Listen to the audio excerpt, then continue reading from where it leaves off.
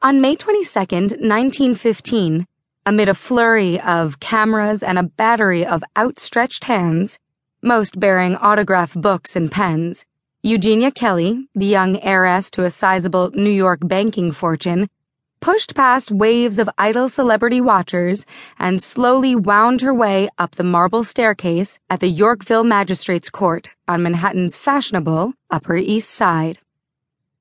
Walking beside her lawyer, 19-year-old Eugenia impressed bystanders as unexpectedly well-poised and confident.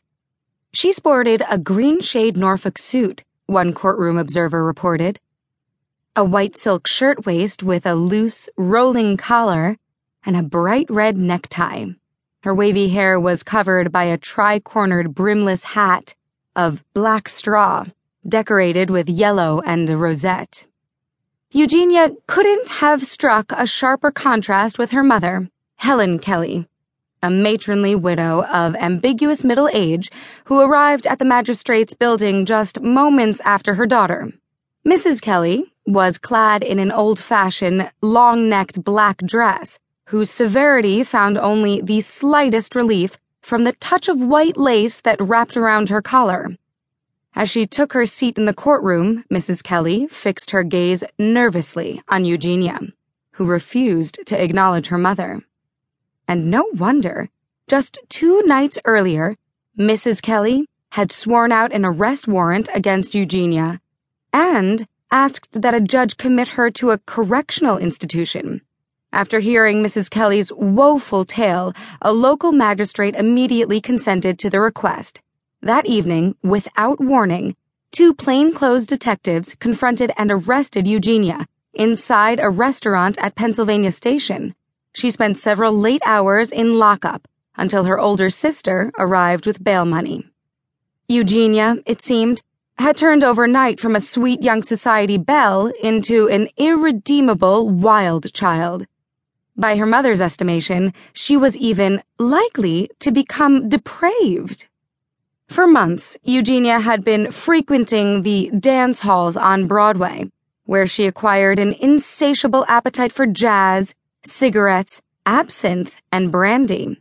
She was also keeping company with an older married man, Al Davis, whom authorities described as a tango pirate, a confidence man who preyed on unsuspecting rich girls.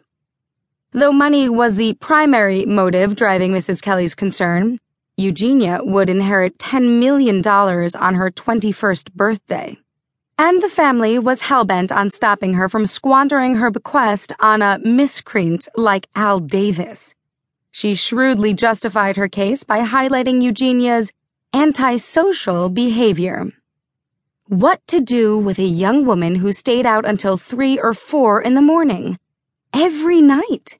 With the exception of her lawyer, all parties concerned, including the state magistrate, seemed to agree that Eugenia was out of control, maybe even criminally wayward.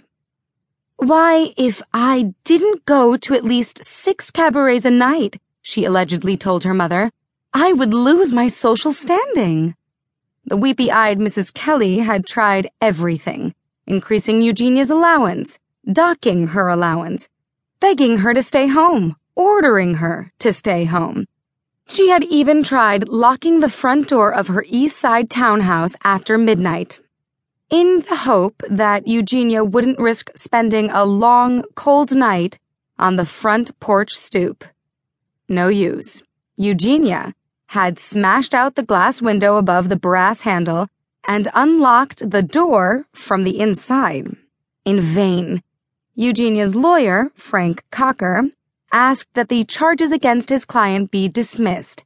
She was 19 years old, after all, an adult, legally entitled to make her own mistakes. This motion only infuriated the magistrate, who dressed down Cocker in no uncertain terms.